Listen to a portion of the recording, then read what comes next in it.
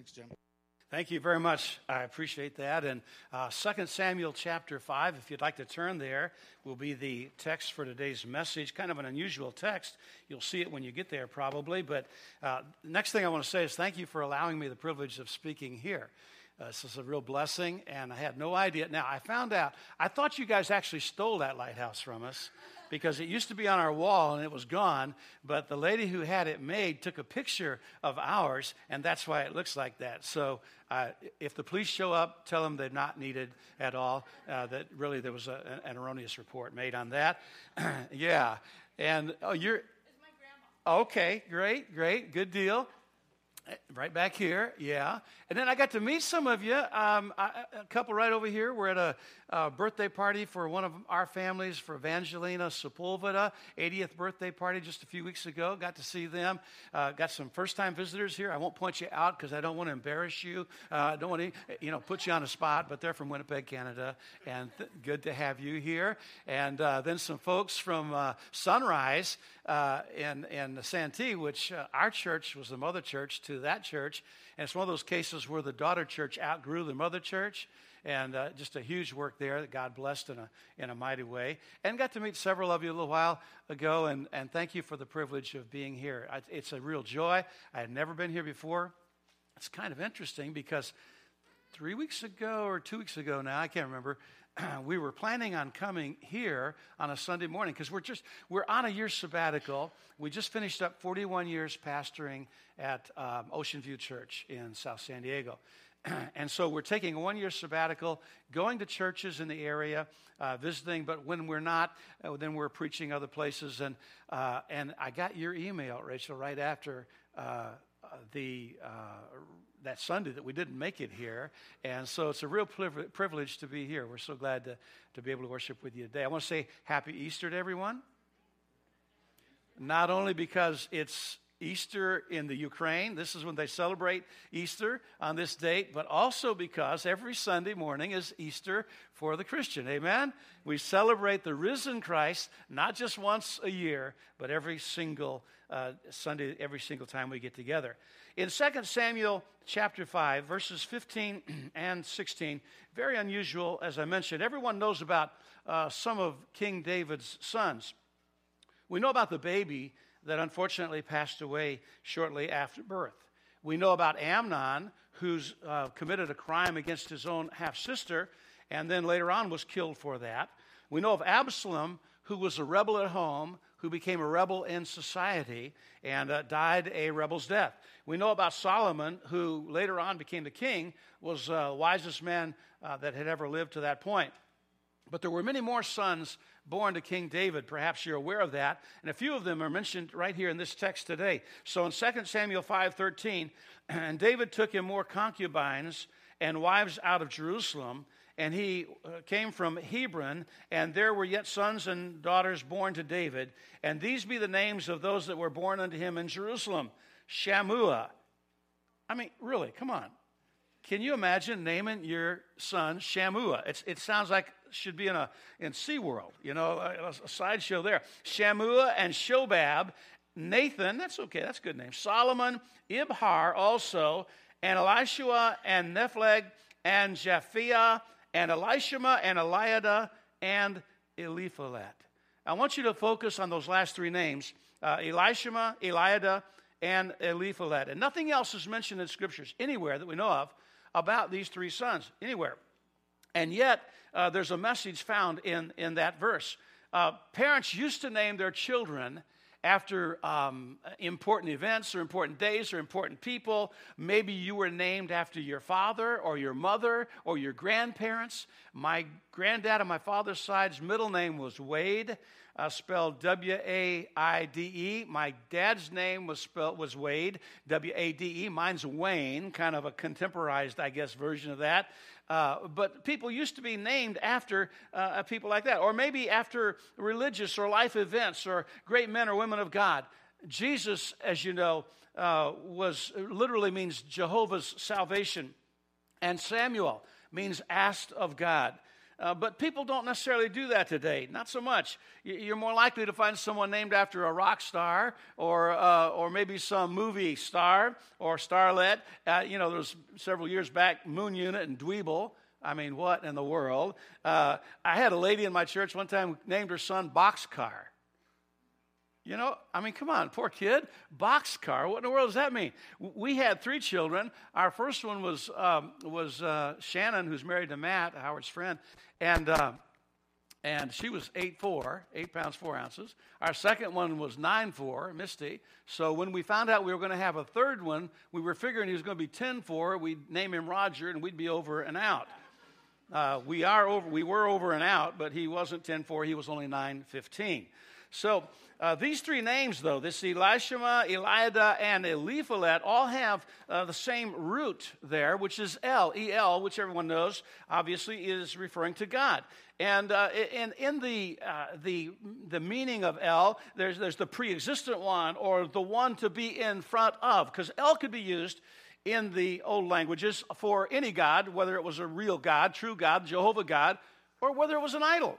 So to distinguish here, when it's capitalized El, it is the pre-existent one, the one to be in front of, the strong God. And so what these 3 names mean, Elishama means God hears, Eliada means God knows, and Eliphalet means God delivers.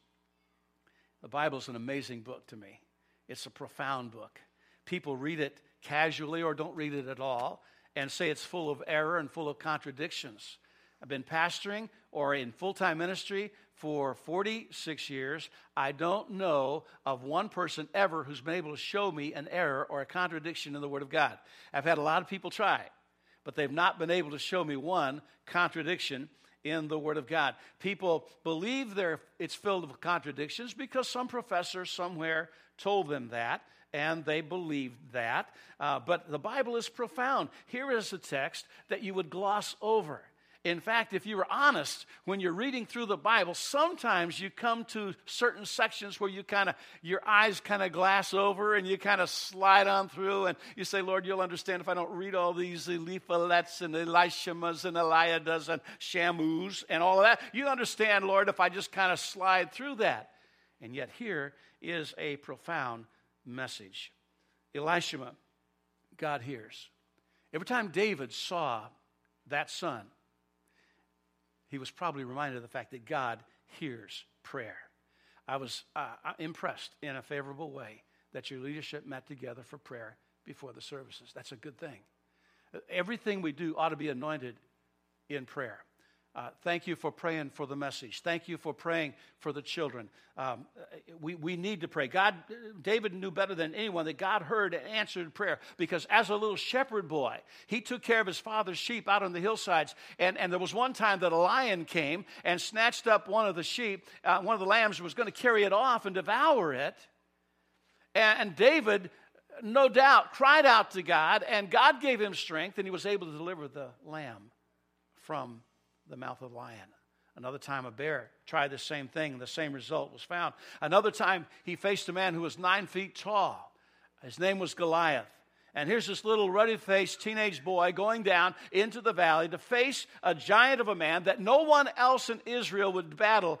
In fact, Saul wouldn't even battle. Saul was head and shoulders above everyone else. He would have been the natural one to go down there, but he didn't. And so David goes down there with a sling and with those 5 stones. He would learn about prayer. In fact, I read about it today, and I think Psalm 59, was the one where David was praying because King Saul was chasing him. King Saul was trying to kill David. David had been nothing but loyal. David had been nothing but faithful. Have you ever been there? You've been loyal, you've been faithful, you've done everything you know to do right, and people come down on you and people get on your case. Here, Saul wanted to kill David. You know why? Because when they came back from that battle with Goliath, the people lined up on the streets and they said, Saul has killed his thousands, and Saul liked that part, but David has killed his tens of thousands. And they didn't like that part. Saul didn't. And Saul got jealous, and so he's going to put him to death. And many, many times, David was delivered because of his prayers. The Philistines, even after David became the king, many, many times he would pray, and the Philistines would be delivered. And every time David saw this young man, every time he saw this particular son, Elishama, he knew and was reminded that God hears and answers prayers. And ladies and gentlemen, everybody here has prayers upon your heart. Everyone here has needs. Are you making those prayers known to God? As families, as individuals, as a church, are you pouring your heart out to God? Isaiah 59:1 says, "Behold, the Lord's hand is not shortened that it cannot save, neither is his ear heavy that it cannot hear." But then it says, "Your iniquities have separated between you and your God, and your sins have hid his face from you that he will not hear." So you see, there's a condition upon our prayers being heard and answered, and that is that we make our hearts clean before him, that we receive forgiveness. If I regard iniquity in my heart, David said in another psalm, "Thou wilt not hear me." So the answers depend upon conditions. Are we going to God on a routine basis? Are we going to God constantly asking God to forgive us and to cleanse us? A person who doesn't pray lives beneath their privilege. Dr. A.J. Gordon once said, if we depend upon organization and what organization has to offer, we'll get what organization can give us. If we depend upon eloquence, we'll get what eloquence can give us. But when we depend upon prayer, he said, we are brought face to face with what God Almighty can do for us. And God can do anything and everything. God once asked Moses, "What's that in your hand?" It was a staff, and he used that staff. You know the miracles that he could perform with the staff. Well, I ask you today, what's in your hands? And one thing that's in every one of our hands is prayer. The opportunity to go to Almighty God, the opportunity to ask God when we don't know what to do, when we don't know which way to turn, when we can't figure out the right path to take, to go to him and to figure it out. Prayer is how we get things from God. I've got marked in my Bible that I was in Bible college, that I took to Bible college. I've got this lady's name right here. It's my wife, Pat. She wasn't my wife then. We were dating. And I was smitten, and she wasn't quite yet. She wasn't spiritual like I was. And so I wrote her name down. And Psalm 37, 3-5, trust in the Lord. And it talked about he would delight yourself in the Lord. He'll give you the desires of your heart. Commit your way unto the Lord. He will bring it to pass. Aha! I put her name right there, and I began trusting in the Lord and delighting in the Lord and committing my way to the Lord. And God gave me my wife. So I got her. We were getting ready to get married. And so we were looking for housing around the Bible college where we were attending. And we hadn't driven more than 2 or 3 blocks from the campus. And there was a guy driving a for rent sign out in front of a little bitty house. And she said, "Well, let's stop and check with him." I said, "Well, we can't afford a house." Great man of faith that I was. We can't afford a house. We got to go look for an apartment. You know, we're just starving college students. We don't have anything. How in the world is that going to work? Well, let's stop and ask. Okay, so we stopped and asked, and he said, "Well, yeah, it's going to be for rent." He said, and she said, "Well, can we look inside?" He said, "Well, there's people living there. I'll open the door, and you can kind of peek in." He opened the door, and she ran inside and started looking around. He was like, "Come back out." Said, "It'll be ready in a couple of weeks." So I said, "Well, how much is the rent going to be?" He said, "Well, I was thinking about renting it for $45 a month." I mean, that's a long time ago, but that was still pretty cheap, okay? I said, $45 a month? He said, "Yeah." He said, "But in the wintertime, the utilities go up quite a bit." He said, "The utilities can be as much as $15 or $20 a month." I said, "We'll take it." "Would you take a deposit?" He said, "Oh, I don't need a deposit." I said, No, please, let's take a deposit." "Well, okay, how about $5? So I broke my arm getting my wallet out real fast and gave him $5, and we had our house. We had the first church we went to work for as a youth pastor in Taylorville, Illinois. We began praying. We got married in June of 1969. We began praying for God to lead us where he wanted us to be, and we had 2 interviews with the same guy, the same pastor. By February, I think it's February of the next year, we had a place to go when we graduated that May. It's the way we've gotten everything good God has given to us through the opportunity of praying. Our church growth, church buildings, property, land, all of that. It's because God answers prayers. And I saw, and I reposted it on Facebook today, prayer does change things. It absolutely does. And it doesn't always change what we want changed. Sometimes it changes us when we pray. Prayer is the way we get things from God. Prayer is the practice of the early disciples. Prayer was the example of Christ when he would go by himself sometimes and pray for long periods of time. The very night when he was taken and before he was crucified, he prayed with an inner circle who kept going to sleep. They kept falling asleep. But he was praying. He did that so much of the time. We only know, if you total up all the time that we know about Christ's life from the disciples, we only have about 40 days or so, someone said. About 40 days. And if you add up the number of times in those 40 days that he was praying before, early in the morning or late at night, it's an amazing number of times it was a practice of our Christ. And it's what he does for us right now. He intercedes in heaven. He's our go-between. He's our mediator. He's our only mediator.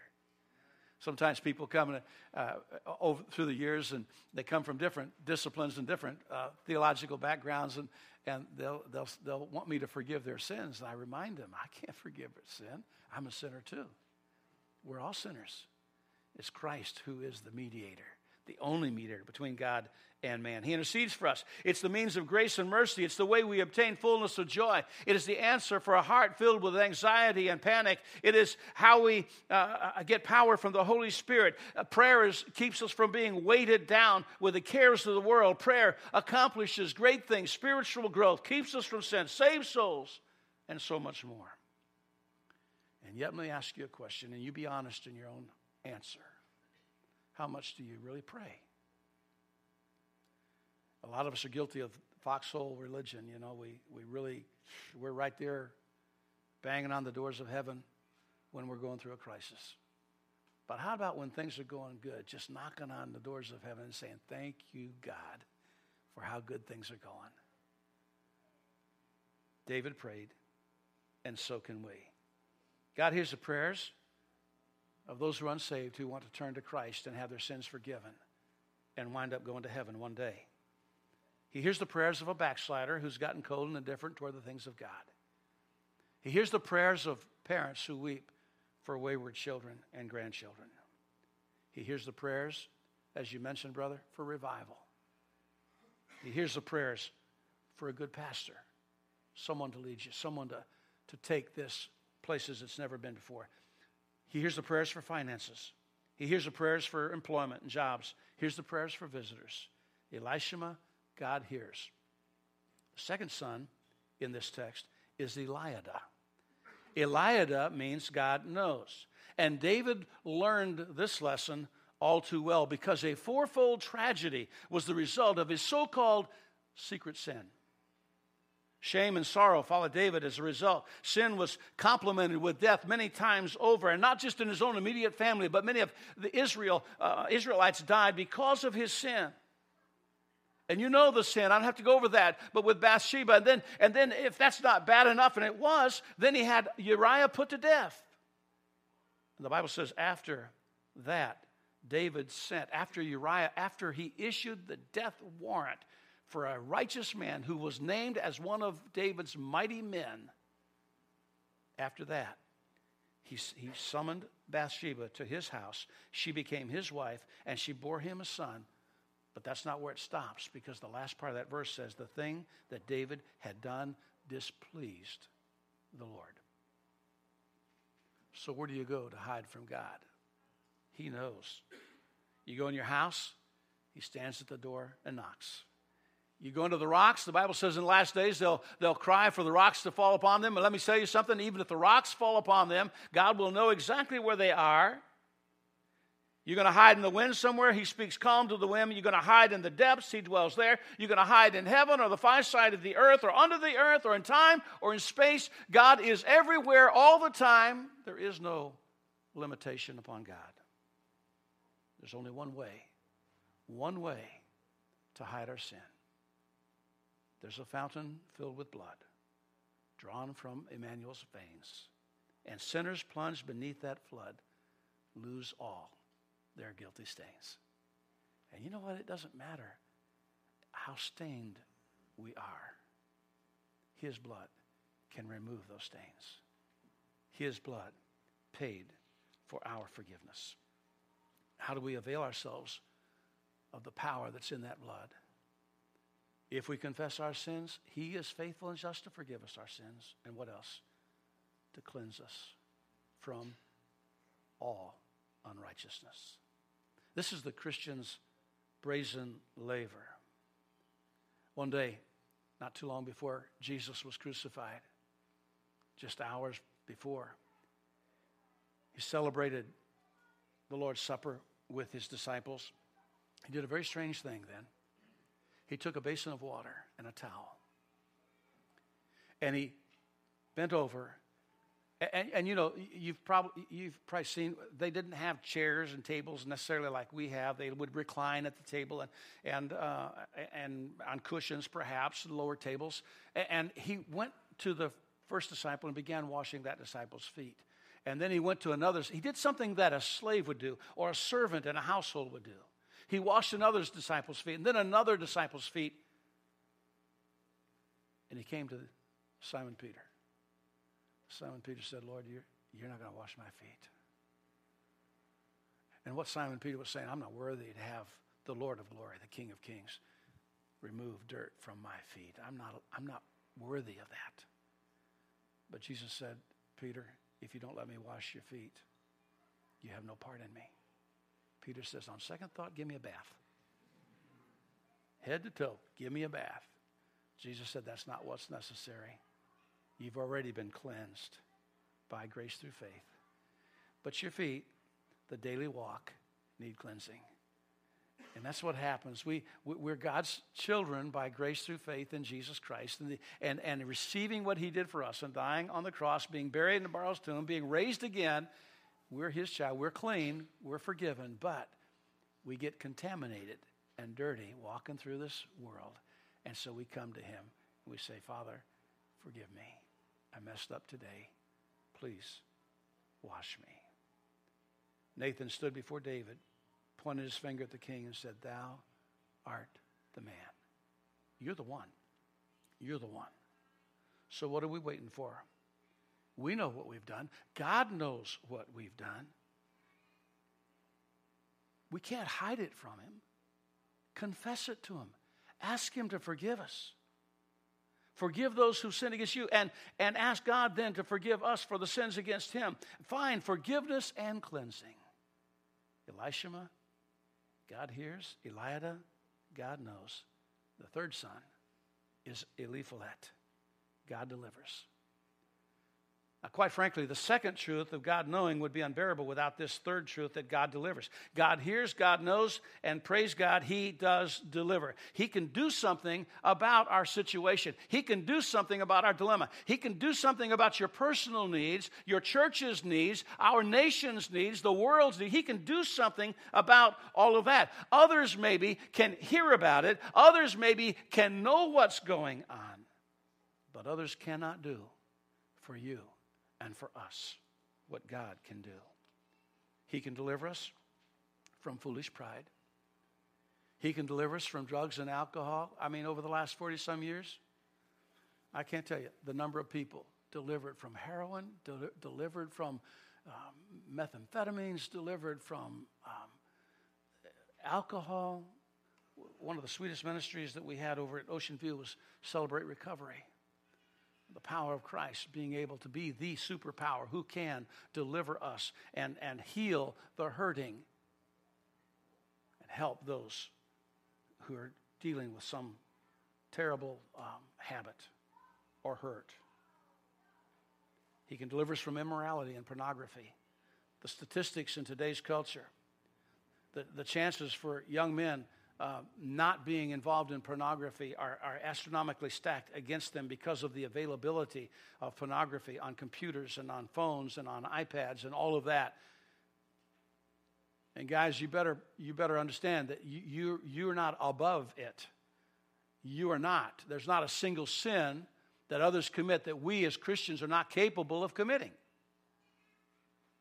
You better protect. There are internet services you can get that will protect, that will monitor what sites you visit and report to people what you visit, that you designate, and you better do that. Or, look, my wife knows my password. She knows my computer. I say, get my phone, get my computer, get my iPad, see what the history is, look what's on there. Feel free anytime, day and night, whatever. I want you to do that because I know that I am vulnerable as a human being, but I don't want it to have a hold on me. He can deliver the huge percentage of guys hooked on pornography and immorality today. He can deliver from emptiness and hopelessness and despair. I don't know. When you lose hope, you lose everything, you know? When you lose hope, then you're vulnerable to all kinds of attack, all kinds of problems. He can restore hope. He can deliver from moral or mental or physical bondage. And so it's up to you, folks. God can deliver. He can deliver. The problem is not with God. The problem is with us admitting that we have a need, confessing it to God, and asking His deliverance. Why not yield to Him your life, your heart, your all? David had many children, but 3 reminded him of great and powerful lessons. God hears, God knows, and praise His name, God delivers. So is God hearing your prayers? Oh, wait a minute. Are you praying? Because God can't hear your prayers if you're not praying. Well, God knows what I really, but for whatever reason, He wants us to make it known to Him. He wants us to articulate that to Him. Is God hearing your prayers? Are you praying? God knows all about you. Have you confessed to Him your weaknesses, your failures? Have you gone to Him? He knows all about you. You may as well open up to Him. God wants to deliver you. Have you cast yourself completely upon Him? If you're here this morning and you've never put your full faith and trust and confidence in Jesus Christ as your Lord and Savior, He can deliver you from eternal hell. He can deliver you from the power of sin that pulls us ever downward. How does He do that? By joining a church? No. By getting baptized? Nope. You can get baptized at every church in Coronado and still go to hell when you die if you've not received Christ as your Lord and your God and your Savior. The Bible says we've all sinned and come short of the glory of God. The wages of sin is death, but the gift of God is what? Eternal life through Jesus Christ our Lord. And whosoever, blank check, whosoever shall call upon the name of the Lord shall be saved. For with the mouth confession is made, with the heart man believes unto righteousness. Would you bow your head just for a moment? Every head bowed for a moment. I don't know if how you normally handle an invitation, or I know that you have them sometimes. Let me just ask you to look into your own heart right now, not to be worried about anybody else or anything else, but let me just ask you to look into your own heart. Are you praying? Have you had time with God today? This is His day. Have you already spent time with Him? I hope. If not, the day's not over, and your life's not over yet. And so God hears, but he only hears prayers that are made. So if you're not making prayers, He's not going to hear them. If you regard iniquity in your life, He's not going to answer them. What a storehouse of power and incredible wealth spiritually is laid up for those who will pray. God knows all about you, even the secret things. He knew about David's secret sin. He knows about the things that you and I don't want anybody else to know about us. He already knows about it. We can confess them to Him. You don't have to tell anybody else. Just tell God. Ask Him to forgive you. And God wants to deliver you from whatever is taking your time, your effort, your energy, from whatever is diverting you from doing what God created you and saved you to do. Father, I pray your blessings upon this church and the people who are gathered right now. I pray, Lord, that you would make us men and women of prayer. I pray that you would help us to be transparent before you And I pray, God, you, with your almighty hand, would deliver us from the evil one and from things that would be destructive. God, I pray your blessing upon these young people who are here in the auditorium and the younger people who were dismissed a little while ago because they're targets. Satan would love to destroy their lives. God, may they remain dedicated totally to you, I pray. And we ask it in Jesus' name. Amen. Would you stand? Can we do just an invitation? Is that okay? All right, let's do that. Let's stand. And you know what? Maybe you need to come and pray. Maybe God's laid something on your heart right now. And there'll be leadership up here. If you need someone to pray with you about something, ask a couple of the leadership team members to come on down. If you need to come and join the church, they'd be glad to talk to you about that and the way they receive members. If you'd like to come and just confess some things to God and get some things taken care of, you can do that. Come and receive Christ as your personal Savior if you've never done that. Whatever it is God's leading you to do, as our worship leader leads us in an invitation hymn, you come on right now. But you know what? Here's the thing. Don't wait to the 43rd verse, because we're not going to sing 43 verses, okay? We're going to sing whatever the worship leader and leadership team thinks, 2 or 3 verses, whatever. You come right now. And your church is in need of direction. Pray that God would give you the direction that you need as we sing.